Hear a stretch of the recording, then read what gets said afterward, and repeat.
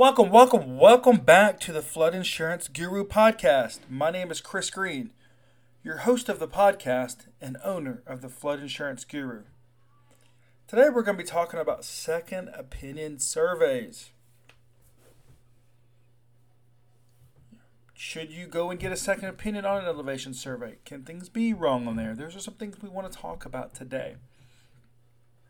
Remember, if you've got questions about flood education, flood insurance, or flood zone changes, make sure to visit our website, floodinsuranceguru.com. We've also put tools on there where you can find your flood zone through the FEMA map service at floodinsuranceguru.com/findmyzone. So let's talk about these second opinion surveys. Should you get a second opinion on an elevation certificate? Now, elevation certificates may not be cheap in the first place.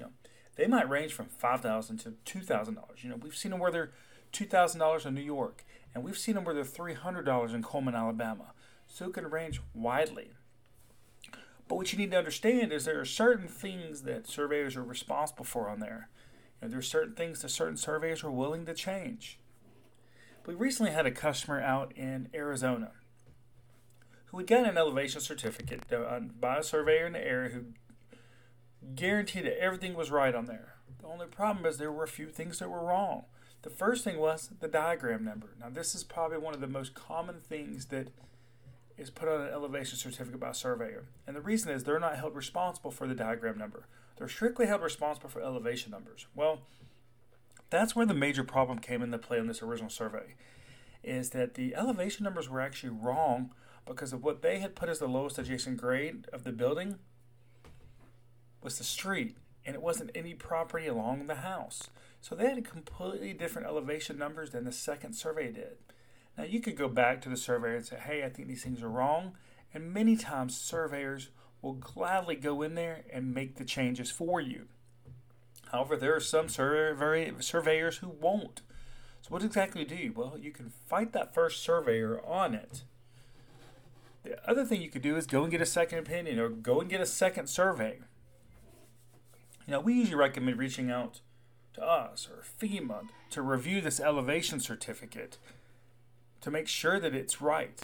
Because even though that surveyor put that diagram number, doesn't mean that it's right, and we can usually tell you fairly quickly whether it is or not. The one thing these surveyors are held responsible for, though, is elevation numbers. And if they're wrong, that's where it can come into play when you're talking about E&O claims, which is an error and omission claim, because they put the incorrect information. So you can battle them on that to try to get that corrected, but many times it makes more sense to do an elevation certificate with another company. For this particular customer that did this, it saved them about $1,800 a year on the flood insurance. So remember, just because you got that one survey, it doesn't mean that it's right. And you do want to verify some things on there with FEMA and other resources to make sure that it's right. So many times that second opinion really can go a long way to save you more money and also protect you when you go to sell this house one day knowing these things are correct. So if you've got questions about elevation certificates, are they correct? Are they incorrect? Make sure to visit our website, floodinsuranceguru.com. You can also go to our YouTube channel or Facebook page, Flood Insurance Guru, where we do these daily flood education videos. You can also give us a call, 205-451-4294. Remember, we have an educational background in flood mitigation, which means we're here to help you understand your flood insurance, your flood risks, and mitigating your property long term to help you minimize flood losses and flood premiums. Thank you.